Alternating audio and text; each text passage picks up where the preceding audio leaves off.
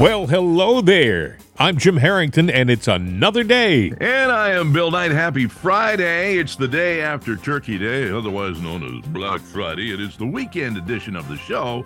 Boy, that was a lot to put out there. And will anybody remember this by the time I shut up? Do you realize that Black Friday... Black Friday. Well, most of them are. They're little things. Don't get me started. Black Friday isn't what they fly around. Politicians. Stop it. All right. Black Friday isn't what it used to be.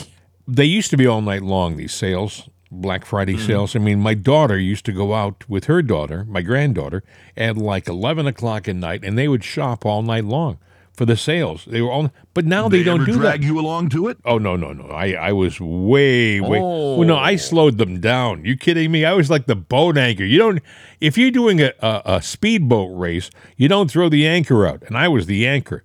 Well, now I remember that after doing Thanksgiving dinner, well, let's go out and get a paper. Mm-hmm. So we would go out and go to several stores to get the Thanksgiving Black Friday paper with all the ads in it. Yes. Because you got to go look at the ads so you know where to go. Yeah. Woo-hoo. And then sometimes because there were coupons in there, well, you didn't want to get one paper.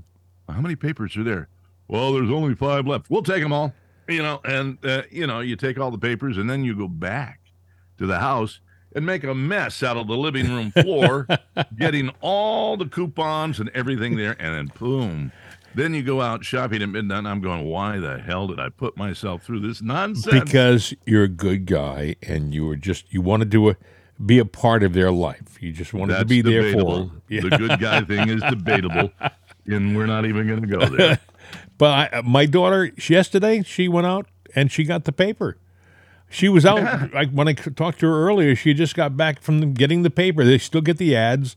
But I guess the stores don't do the all-night thing anymore because the pandemic changed a lot, and also online purchasing, online sales like Amazon and Walmart.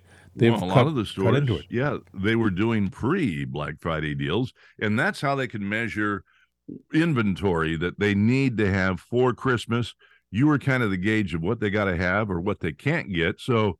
You're sometimes better off just getting the pre-Thanksgiving deals because they're going to be the Black Friday deals anyway while they last. See, where Ghislaine Maxwell, a few interesting little tidbits to pass along. Ghislaine Maxwell, she was allowed to have a vegan Thanksgiving meal and to play kickball in the courtyard.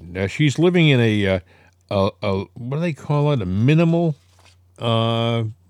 Minimum security. Yeah. And she is spending her time. She had a tofurkey. I guess that's turkey made of tofu. Yeah. A tofurkey, and she had vegetables, and she had sweet potato, and she had cranberry sauce and mac and cheese rolls. She had fruit. She had sweet potato pie. A slew of desserts. Sounds like she had a heck of a dinner. I was just going to say, what do I have to do to get into that resort? I don't know. This is FCI. I think they're in Tallahassee. FCI Tallahassee. You know what? That is a resort. Yeah, that's the white-collar crime place. Is it? Because you got to lock somebody up, but you can't sit there and take away all their privileges. Oh, no, absolutely. I mean, what she was only arrested for child sex trafficking, so, I mean, you have to have some, flexibility.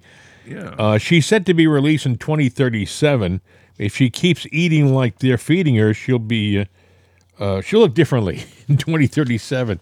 Will she care? I mean, well, they have a lot of physical activities. Polo on Tuesdays and Thursdays. I'll bet you they do. I would think that she's probably thinking that she's going to be able to work a deal and get out sooner because there are a lot of names that she can drop. And I think a judge just said he wants to see some of those names released to the public last week. And there are a lot of people who have spent time at Jeffrey Epstein's island who are very nervous right now. Well, if I were her, I'd probably drop the names to get even. Mm-hmm. But I'd sit there and say, no, I've been bad. I need to stay in here because if she gets out, those names and associates of those names that she will be dropping, her health might not be looking too good. Mike Lindell, he's challenging Ronna McDaniel for the RNC chairmanship. He said she's done a lousy job. He can do a better job. So the MyPillow guy, he's put his hat in the ring to be the head of the Republican National Committee. Do you think he's got a chance? Well, I think be honest. Well, for one thing, everybody who's on the board will get free pillows. And slippers. And slippers, yes. Oh, well, that's the deal clincher right there. And sheets, too, In all honesty, I think he'd do a great job. I think he'd do a wonderful job. I mean, at least, he sits there. He's kind of like me. He'll take a question and then pontificate over it. No. For hours on end. No, not me, but he would. The thing is, though, he built a multi-million-dollar business. Some people may say it's a billion-dollar business, and he did it from scratch. And I would think that the RNC, to a certain extent, is like a business. Isn't he the poster child of what America is all about? Oh, yeah. You come from nothing and become something. And he's got a story. Oh, yeah. Whether you want to tell it in church or in public, the simple fact was, he hit rock bottom with his life. Oh yeah, drugs, big time.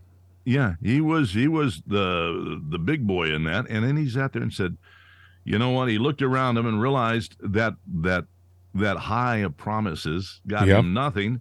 So he decided to do something. And you might go, pillows, slippers, come on now. Well, you look at his bank account, and you look at yours. Pillows it is. He was into cocaine big time, had terrible addiction, and he credits his turnaround to God and to Jesus. And he gave his life to God, and he looks around right now and he says, all this is because of that relationship. Every commercial you see him do, he has a little pendant cross on his shirt, and that's intentional. It's not there because he forgot to take it off. He's very, very proud. A symbol. Yeah. And to remind not only him, but you of where he came from. But I think he'd be a great chairman of the RNC. I think he would make it a much more fair system, and I think he'd be successful. So, Mike, you got a thumbs up from Jim. Absolutely. And I'll give you one, too. 2 thumbs up. Now, here's a guy who's not getting a lot of thumbs up. 62% of Republicans want Mitch McConnell replaced as the Senate GOP leader. Republican voters don't want Mitch McConnell as the GOP Senate leader anymore. A poll from Rasmussen found that 62% of Republican voters don't want McConnell as Senate GOP leader. That number rises to 66% among self-identified conservative voters. Now, McConnell's got, 4 more years left, right? I believe so, yeah. So would he, if they take any, ranking authority from him, will he stay, or will he say, time to pack it up and go? I think he's having too much fun messing up everything. He is not somebody who can be relied on. A lot of people will tell you that he didn't support key candidates in this midterm election. General Bolduc up in New Hampshire, McConnell withdrew his funds. He didn't back a lot of the key candidates in Alaska.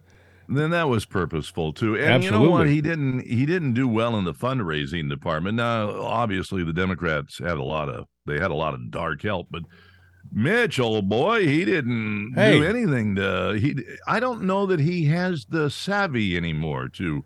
He criticized the Republican candidates on whole before everything even started to fly, during the campaign season. He was not a very reliable and supportive GOP leader. Trust me. No, he wasn't. So I think it's time for him to go, but 4 more years of Mitch is 4 more years of a bad diet. I also go back to Kevin McCarthy. I think about what he did to Donald Trump on January 6th, where he literally turned his back on Trump and stabbed him in the back. He said that he didn't think, he thought that Trump should resign immediately. Trump had 2 more weeks left before he was leaving office, and he was showboating. He was showboating and criticizing Trump. And then after the whole thing is over and Trump's down in Mar-a-Lago, well, a few weeks later, he goes down to visit President Trump. I'm surprised they let him in Mar-a-Lago.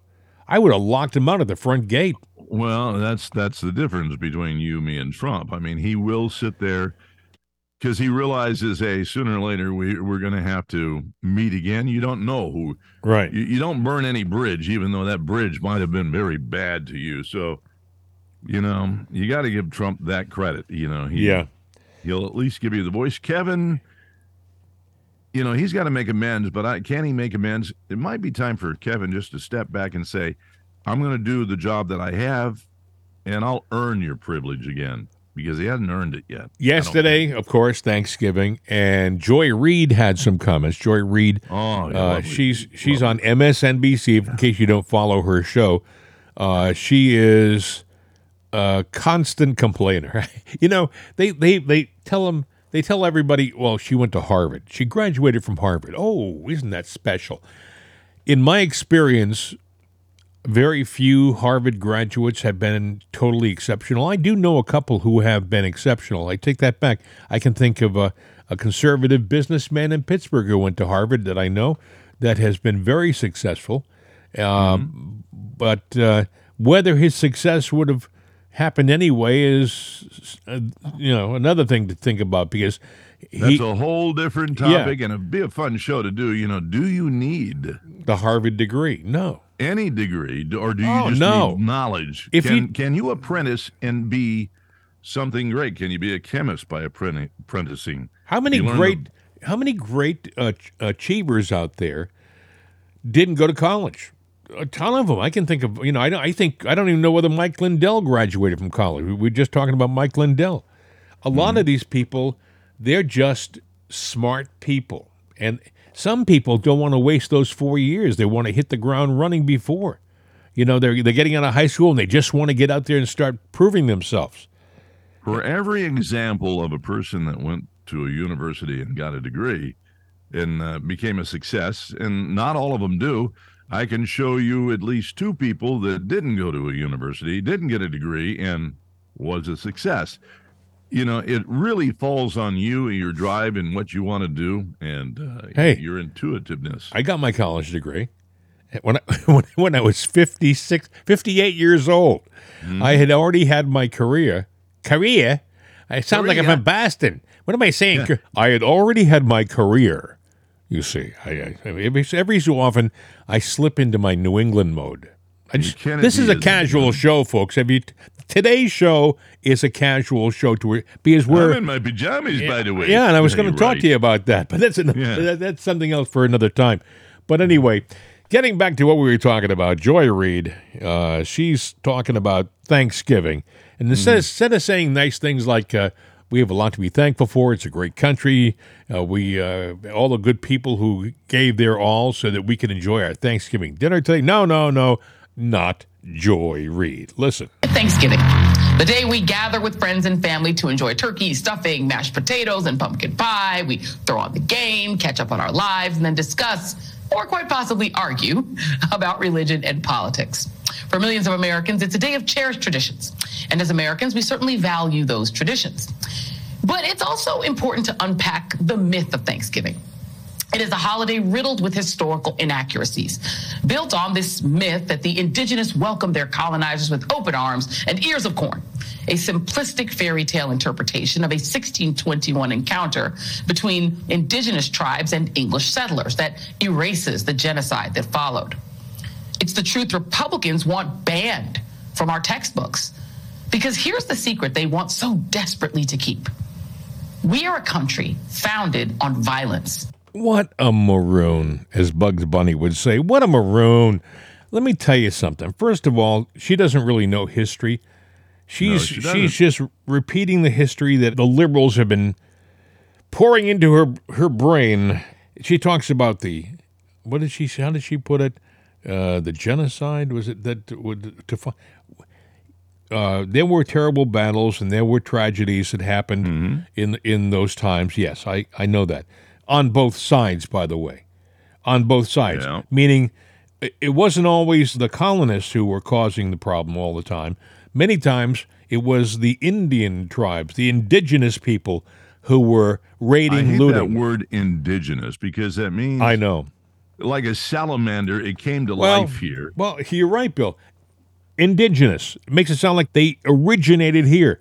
When in reality, a lot of people will tell you that the Bering Strait once was a landmass. Right, and they walked across from Asia. Now, maybe their ancestors gave birth to them there or here. Yes. And so that makes them indigenous. But then by that standard, if you go by You're the indigenous. standard that is there, Yeah. you are indigenous. I am indigenous. And so is everybody most likely listening indigenous. So, Miss Reed, take that and shove it up your tooth. You don't know damn thing. Why do we have to constantly divide people up into these groups nowadays? We don't.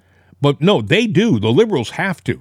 Because it's power. They're indigenous, and they're a minority, and they're this, and they're that. Now, if I said I'm a white Irish guy, is that a group too? I mean, should we now have a group of white Irish guys?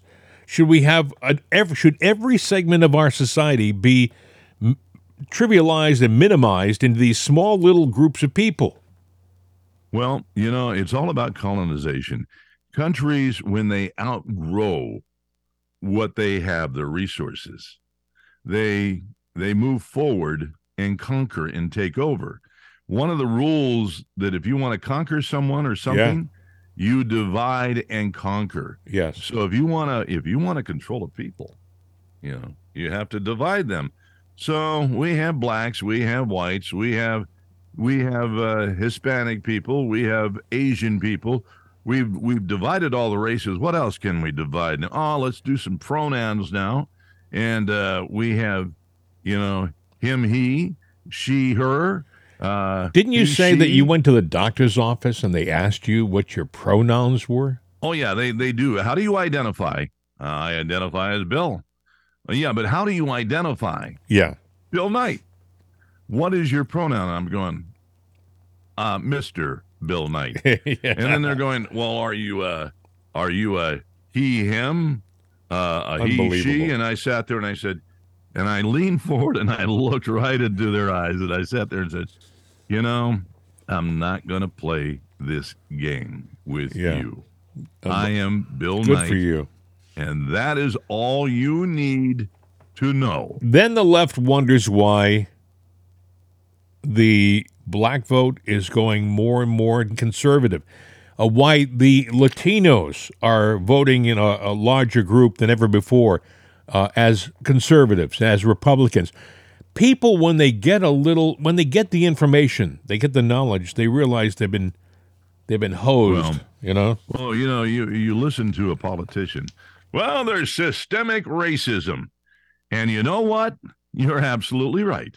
There is systemic racism against black people, against Hispanic people, against Asian people, and by God, against white people too. It is the politicians that are the racist because they want to divide us, the real indigenous people of these here United States, and that includes Native Americans, black, white, whatever your racial orientation is. We were born here. But our ancestors. I hear people saying on the left all the time, the southern border, these people just want to start a new life and stuff, and they really should be allowed to come across at will. That's crap. Sorry to use the word. I know it's the day after Thanksgiving. I don't mean to be rude, but it is nonsense. What they don't tell you, by the way, is the tens of thousands of people who are dying on the journey. There are people who are dying in Mexico, coming across deserts to the border, and they're dying because the left is encouraging them to come. Come on.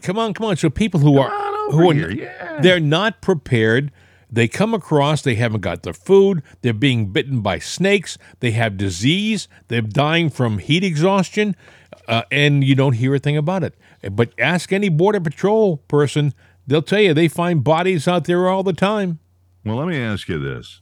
How many illegals do you think are in the United States now? President Trump said, forget the figures you're hearing. You're hearing like 2.5 million, 5 million. President Trump said it's probably 10 million plus already. All right. So right there, if we got 320 million people, we got damn near, let's just say it's 20 million people. Yeah. Well, what is that? 7 or 8% of our population is illegals. And if they're growing it by the number that they're doing, it won't be too many years, maybe 3 or 4 years. Probably it's the size of Boston and Philadelphia. Boston and Philadelphia. What happens when the illegals hit a number of 80, 100 million, and they are a third or half of our population? They have no jobs for the most part. They're getting benefits. They're getting benefits just by being here. They're giving them millions of dollars just by being here. It's costing money it's costing money to fly them to different cities. They're being fed. They're being clothed. Well, we are a breadbasket with all of our lands that we have and the farmlands, but we also have national parks and stuff, and they always say Republicans want to destroy it so that they can have the resources. Well, let me tell you something. I'm not worried about the Republicans destroying it. I'm worried about us going, well, we got to have the land to house them, so let's get rid of Yellowstone. Let's get rid of so-and-so because we have to put cities and whatnot. What do you do with the bears and the bison? That's another problem. Well, the bears and the bison, now there's your real indigenous species to the land. They were here before any of us. People may laugh at a comment like that, but I direct them towards the streets of L.A., the streets of New York, that are overrun with illegals and homeless people who are just left there to their own device. Do your own thing. They're given very little except space, and this is happening in democratically run cities. If you go to a Republican-run city, you don't see this. But boy, you take a city like L.A., and L.A., it was a classy city. I mean, it's a vibrant city. It was a very alive city. Now, there are many, many big mainstream streets in L.A. that you can't walk down anymore because they're covered with tents and homeless shelters. You know, it's sad. It's not what it used to be. And I grew up in California. I remember I grew up in the San Joaquin Valley in Fresno, but you get to L.A. and the dream was, I'm going to go from station here in Fresno. I'm going to go to L.A. because then you could get, voice work and acting and whatnot. But that didn't work out that way. I moved south. But, when I've gone back to visit in recent years, it's not the same. It's not even warmed over coffee. It's worse. They can't shoot a lot of the TV shows in certain areas of L.A. now. No. Places that they used to do a lot of street scenes and stuff like that have been taken over by the homeless people. And so they have to make these adjustments to move to other areas. Can't move them. I mean, how many lawsuits are going to be filed against you? How much paperwork just to move one tent? Let me ask you a question. Let's say a Republican gets into office and decides to move the homeless people to a planned location, maybe an old college dorm or something like that, and give them a real place to stay. Or maybe give them medical attention that many of them do need. A lot of these people are veterans. We're treating invaders to our country with more respect and love than we're treating some of our veterans who are homeless and on the street. That makes me sick. There's abandoned, and not only out in California, out west, but all over the country. There are abandoned cities that have just gone the way, the bye-bye. But why can't we go into those abandoned areas where they were once life thrived and maybe go put in some money there to put temporary housing, put them there, and, give them an opportunity to rebuild their lives. Of them. Yeah. Rebuild their lives. There are a lot of places out west that come to mind. There are some places in the Midwest that come to mind.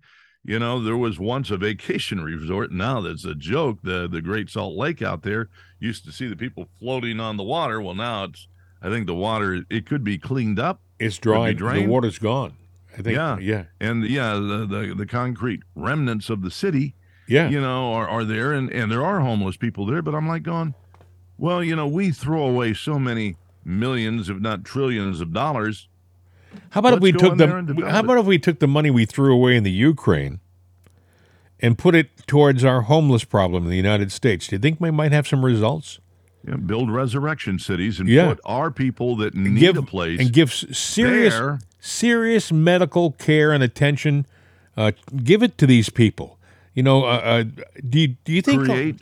I mean, I can't help but think that a lot of these people would love the chance to get back on their feet if only they could. Have industry go in there and say, hey, we're going to build a factory. Yeah. You know, it'll be a small factory. We're going to come in and teach you a skill. We're going to pay you. And we're going to pay you so that, boy, all of a sudden, you know, wouldn't they be proud to sit there and go, I made this. Right. And the company sold it. And look, you see that food truck coming in? It's going to our Bill, new grocery store. What if you there. encourage businesses like Apple or GM to build these little mini factories, right, where maybe not the most key things are made? We just came across a political idea. That's a heck of a good idea. Have a mini city of where big corporations can build small factories to get the homeless people back into the system so they can learn their skills, get their pride back, and maybe move on to bigger and better things again. Give them all the essentials that they need. And, you know, I've always sat there and said, you know, we should learn how to pass down. Mm-hmm. You know, you take something, you feel blessed about something, then you go and you find somebody that's of need, and you pass down something. Absolutely. And that person that just got something that they needed, they find somebody. There's always somebody a little bit less fortunate than you. Absolutely. I know them. And you pass down, and you pass down, and you pass down, and pretty soon it's biblical. What a story that would be. Helping out your brother. What a story that would be if we could build these little cities where people could get a second chance cities, where people who are on the street and have nothing, who are living in the same clothes that they've been sleeping in for the past 6 months, you know, who are pushing all of their belongings in a shopping cart. Come on. All of a sudden you turn around to somebody and say, look, we're going to help you medically so that you become less dependent on the drugs and maybe wean you from them altogether. We're going to clean you up. We're going to check you out medically so you're physically okay and you're not you haven't got sores from being on the street and on the concrete. We're going to give you a real bed to sleep in. We're going to give you a job, and you're going to learn a skill, and maybe you're going to go on to bigger and better things. You're going to get your self-esteem back. Yeah, and when you have that little city, all of a sudden you have a voice. Yes. And now we have to prevent crime from going in and taking it over. But you know what? We can put the watchdogs in and lift them once that they are on their feet and going. The word would spread, and people that were hurting would want to get into these cities. You can have real police, and you can have some of these people who are rebuilding their lives, who are at a certain stage. They can be interns to the real police. You know, they can learn that skill too. There's so many things that could come from projects like this. These are the projects you're not hearing about, friends. These are the projects that people in politics, excuse me, I'm getting so excited, in politics aren't talking about. We should be diverting all of this money from these war-torn areas and foreign countries that we have no right being in, and put them into our own country. Think about this now. Let's say that you have a place that we just described in your district, somewhere around, that you could do like that.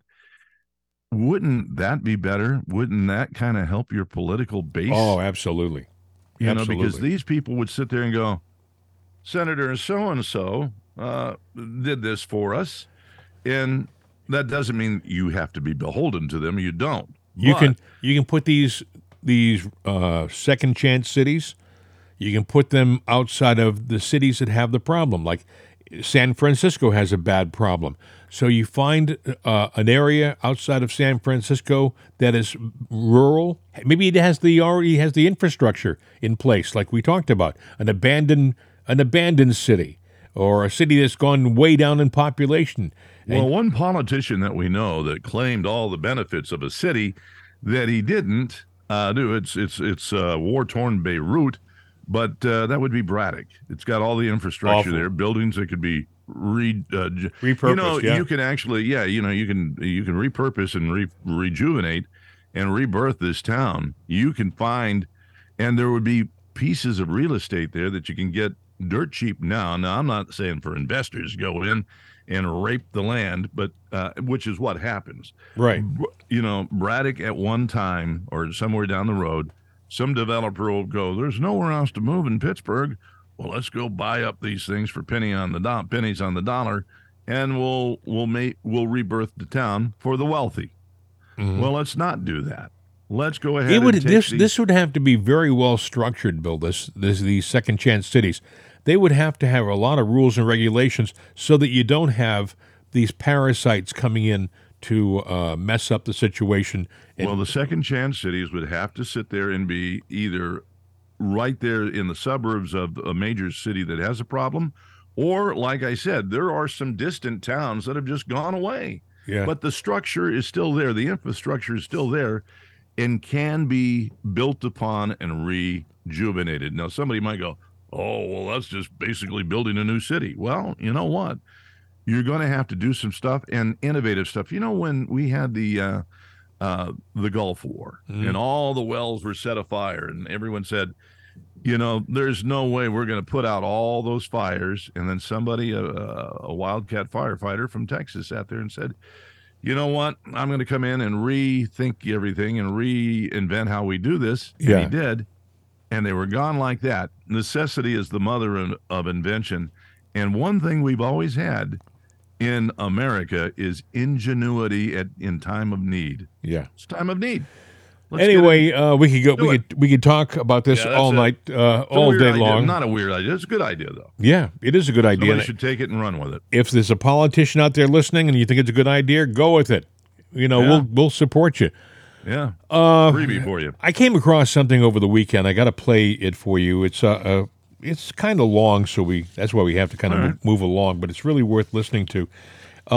There's a guy. His name is Aman Jabi, Amanjabbi.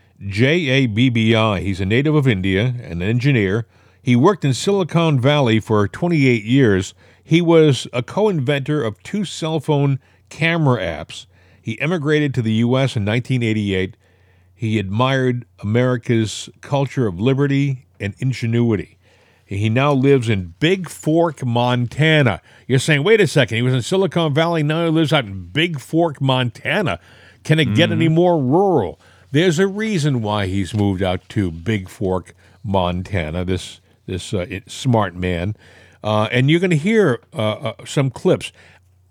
I would suggest that you go, I think we're going to post the link, Bill. Is that going to be something we can do? Yeah, we can do that. We're going to post the link to the article and to the entire 1 hour and 20-minute interview that he has online. It's so worth listening to because you're going to realize there's a lot more going on in our world than we know about. We're only seeing the surface.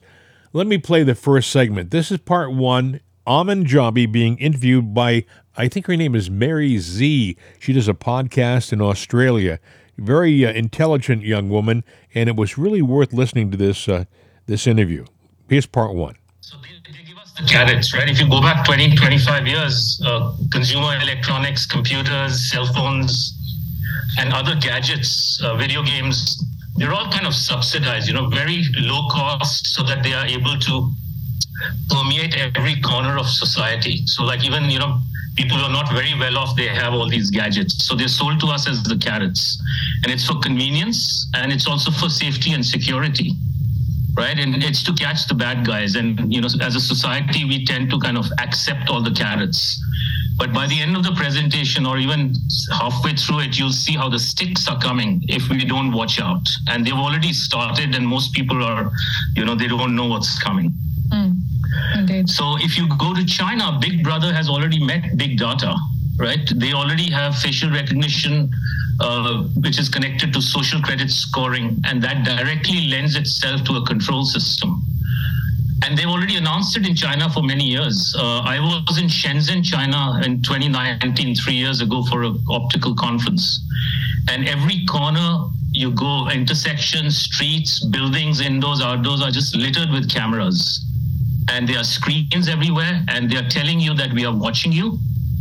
And we are watching you, and you will be okay with us watching you all the time. And so people have become very compliant in China, right? And so you can then control the social credit system. It's like a feedback system on how people behave.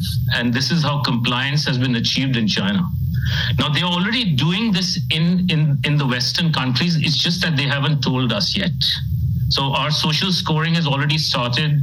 Our carbon tracking has already started. I was in India recently, and when I got my receipt from United Airlines, it had a carbon footprint of 3.3 tons each way on the receipt. So yes, the conditioning's already started, and we're talking here in Australia about banks starting to notify you about your carbon footprint on your transactions. So that conditioning, you're absolutely right. We're already in that system.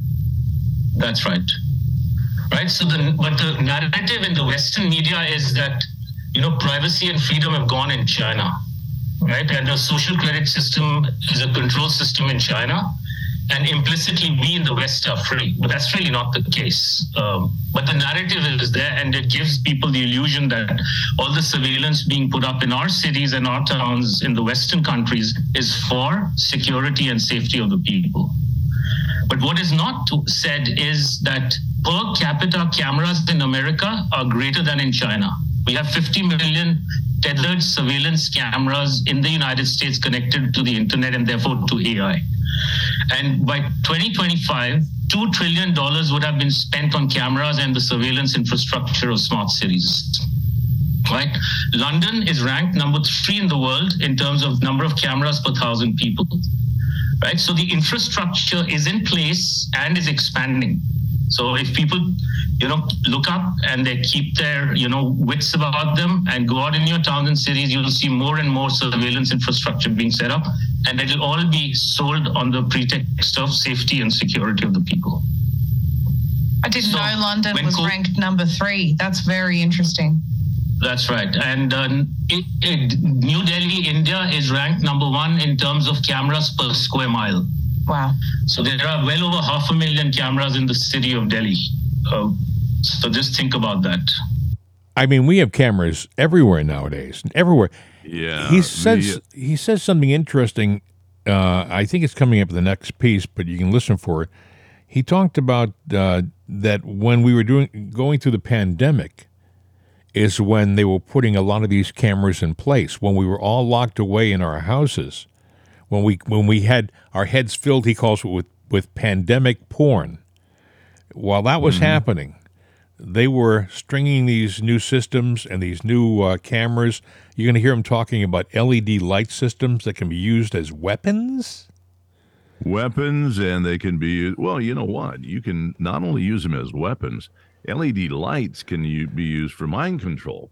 Oh, so that's. I think that's when he says weapons.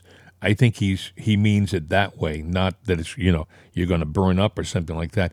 But no. You may have seen a lot of our old halogen street lights that were nice, soft. They're gone, and we have these LED bright lights out there now. You see them on the highways and stuff like that, and they're put in place for multiple reasons. He says that many of them have docking stations for drones built into the to the top of the units.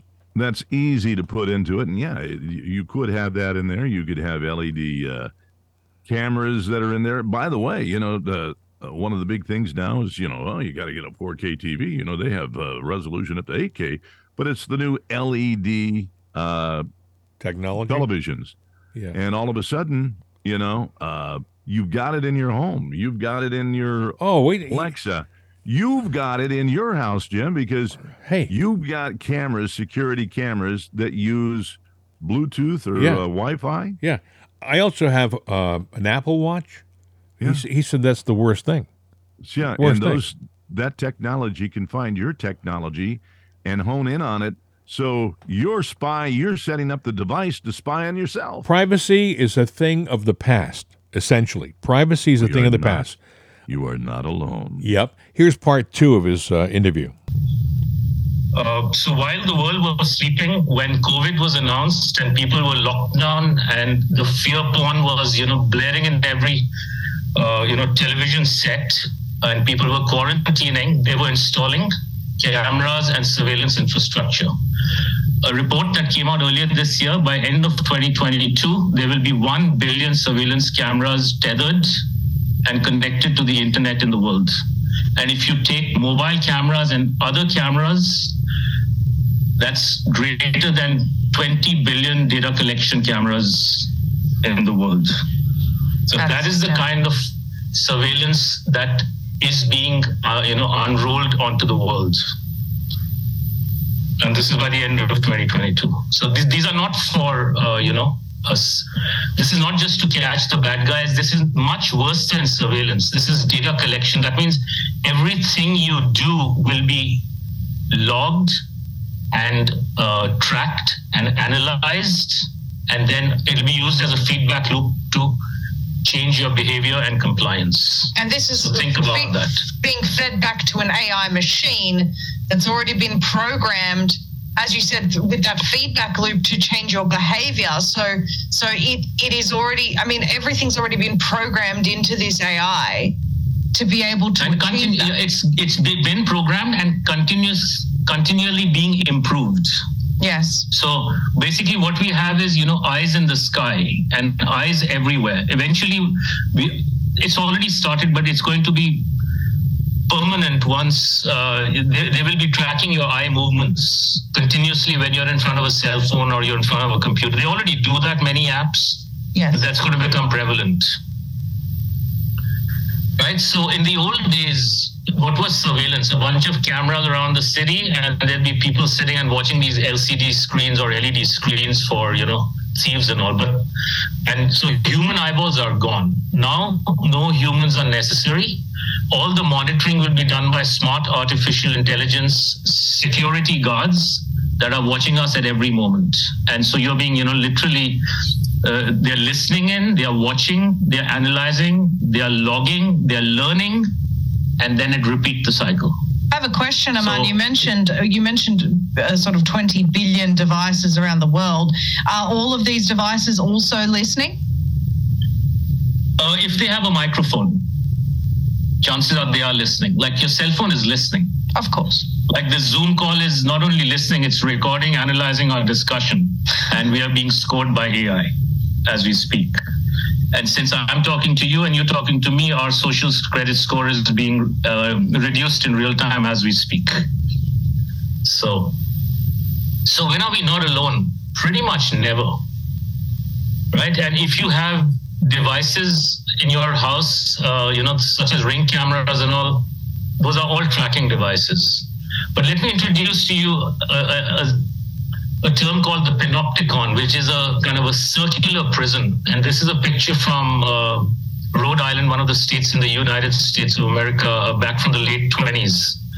And this is a circular prison where the guards are in the middle and they can watch pretty much all the activity going on in each prison. So all the prisoners know that the guards can watch them at any time. Where we are living is in a digital panopticon.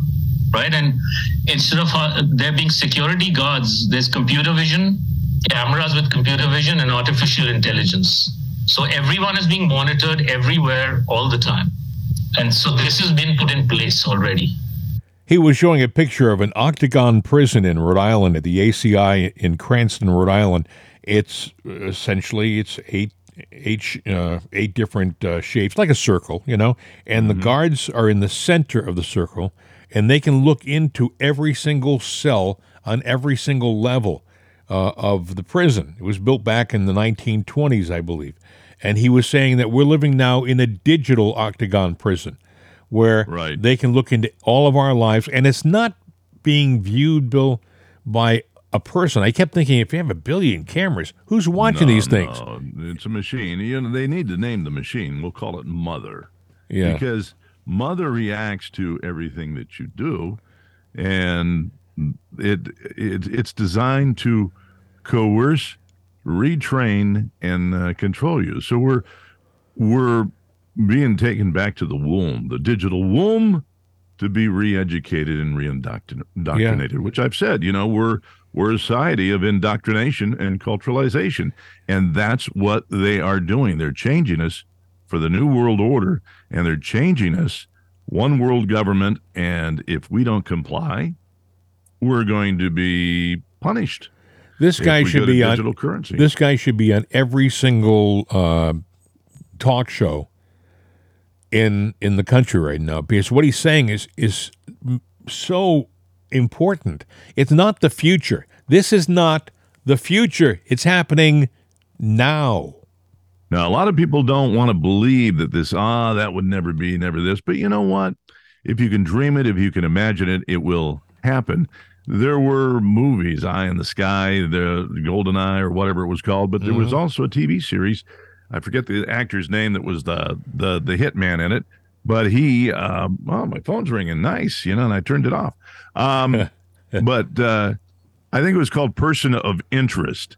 And that was an amazing show. Basically the same thing. James Caviezel was the was the great show, and you should see it because basically, although they were good people in it, it is the technology that he's talking about. This is affecting everyone. This is not. You're going to hear him say, I believe, in the next segment, they're going to even count and label all the trees on the planet. You're saying trees? What? They can do so much digitally nowadays. They're going to know what's happening with everything everywhere at any time. When you step out of your house, they'll know. I have security cameras on my house. They're not private. They're feeding information back to someone somewhere. They can tell you. They can tell you when you're leaving your house. They can tell you who's visiting you. And in New York City, my gosh, have you ever seen these news stories? There'll be a shooting on some street in New York, and all of a sudden they got video of it. It's because they have every street now covered with cameras. What do they say? We have the most cameras per capita in the world, in the United States. Yeah, everything is monitored, and that's scary. You're not alone. Who's paying for it? Who is paying for all this? No, I don't think so. I mean, you don't hear it being included in any of the bills that they're signing in Washington. Where's this money coming from? Got to be coming from somewhere, and it's got to be coming somehow from us. Well, no, it doesn't. It could be coming from. It could be coming from a higher source, a deeper state, and that's what worries me. This isn't. I don't think this is the government doing it, Bill. I don't. Well, if it's a deeper state that's doing it, they have already their tentacles into our government, so we're paying for it in some way, shape, form, or fashion, whether we know it or not. Hey, the deep state. Who is the deep state? What is the deep state? Hey, WEF, Klaus Schwab, George Soros, Bill Gates. I mean, some of the richest men in the world who are they're cheering about this new world order that they want the world to be, and it's not something they're planning for the future. I think they've already started. Well, if it's a new world order, it's a government. If it's a government, it has a form of commerce to where it makes money. So they could be paying for it, but where is their money coming from? Because, you look at Soros and Schwab, they have money. You look at Gates, he has money, but there has to be more money besides that coming in. Well, it's funny. They tell you to vote. They tell you it's important to vote, that your vote means anything. And then when you vote for somebody that they don't like, they put their own person in anyway. And then they say it was a fair election. Somebody's doing something somewhere and we're starting to see it. And what they immediately do is when people talk about stuff like that, they say, oh, he's a conspiracy theorist, or he's nuts, or he's maybe if it walks like a duck and it quacks like a duck, it's a frickin' duck. Yeah, exactly. Anyway, well, you know what? We'll figure it out someday, but when we do, it'll be too late. I got a longer segment here.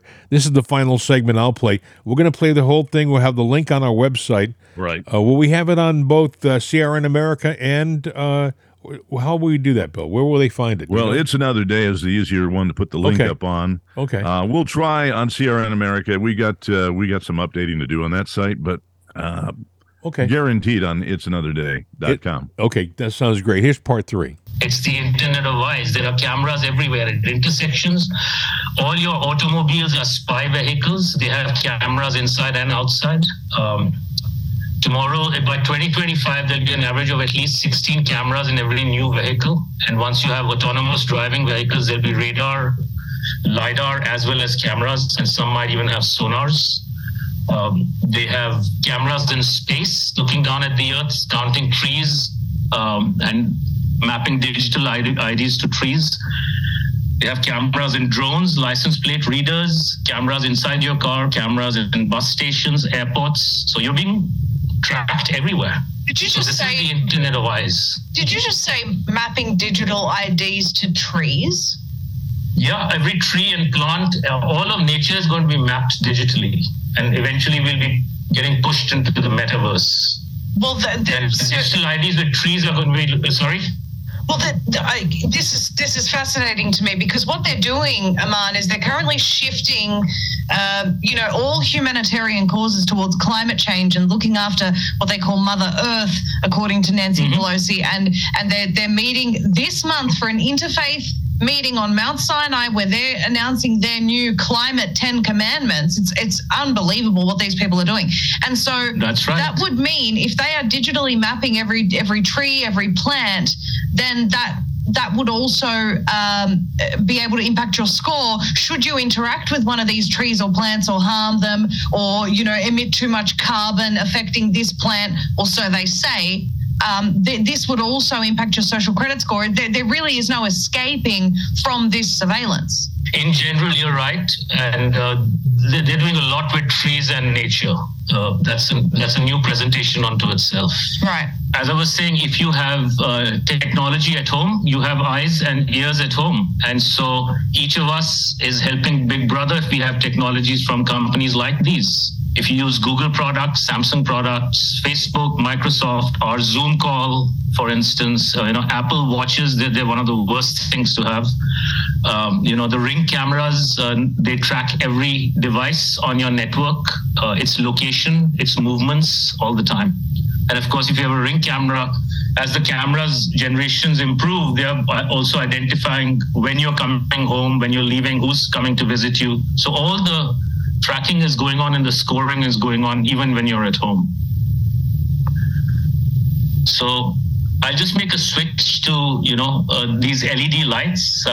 I started to notice in San Francisco 2.5 years ago that a lot of the low pressure sodium, the yellow halogen type of lights, they started getting replaced by these very bright array LED lights. And yes. Have you seen that in Australia? You must have seen it everywhere. Everywhere. Yeah. And they're putting it up like literally in the denser populations every 30, 35 yards apart. It's really horrible.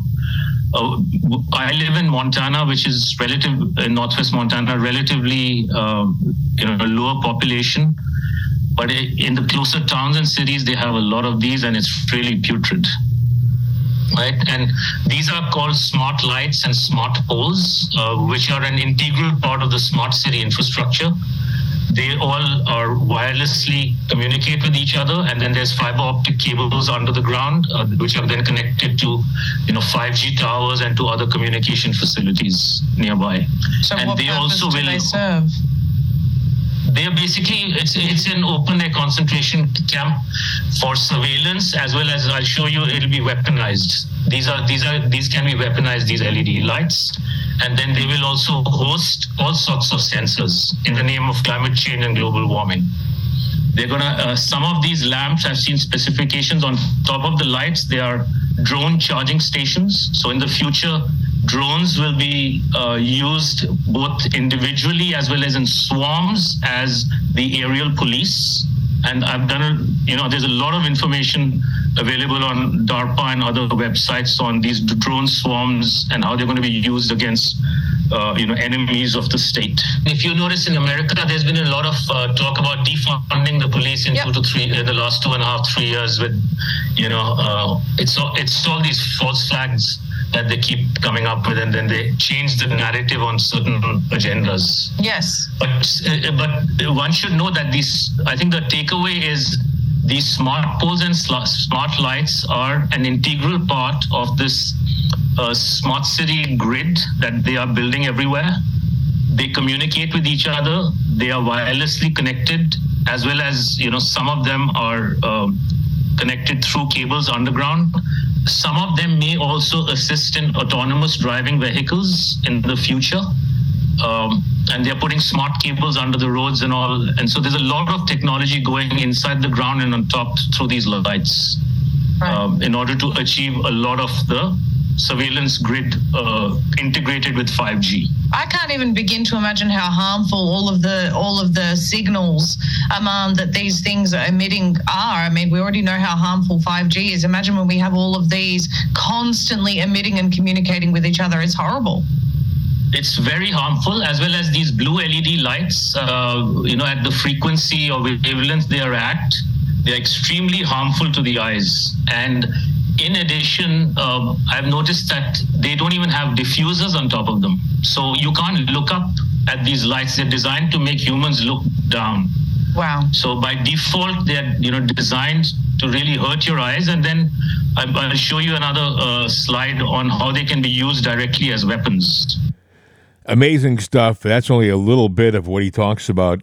His name is Aman Jabi, and he's a guy who is an engineer. He worked in the Silicon Valley for over a quarter of a century. He's a co-inventor of 2 cell phone camera apps. He's a smart man. He knows what he's talking about. He's lived in the environment where they create this stuff, and he's telling us, friends, all is not as it appears to be. It's not just a light anymore. You remember just a few years ago, everybody was all upset about going 5G. Can't go 5G. Now they were saying, it's going to be harmful to your health and everything. In a roundabout way, it is harmful to your health because 5G, and it's going to be more G than that very soon with all the technology that's going out there. But who cares, because they're going to monitor us. Hell, you can get in trouble if you step on a blade of grass or pass gas your near social, a tree. Well, you just emitted. Your social credit score, I didn't even think they were keeping score in this, will be affected. There's somebody who's tallying up how you're acting and adding and subtracting points to your social credit score. That's not supposed to be a real thing yet, but apparently it is. Yeah. Now, what's the point system? And, I'd like to know how to see my I don't know whether you have that right, Bill. I don't know whether you have that right. Well, it's about me. I should have the right to see my social credit score, Bill, because at some point in time. You're talking old school, pal. You're talking old school. This is a different society that they're talking about. One where we don't. Pence. We have given up. We've given up our rights. We've given up our freedoms. And for what? Security? That's what they're telling us.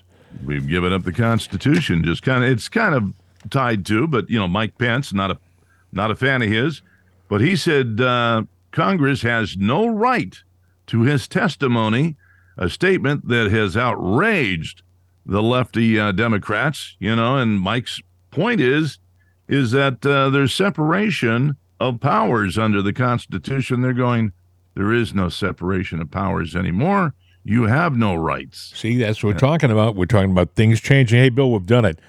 We've done another show. We've run out of time. I know we could talk forever, but it's also the weekend, and you have 2 days. 2 days now to have your leftovers and to relax, maybe take in some football, and to enjoy the holiday weekend. And if turkey gives you gas, just stay away from a tree because that could ruin your social credit score. My tree's artificial. Have yourself a wonderful day, buddy. Stay out of trouble. See ya.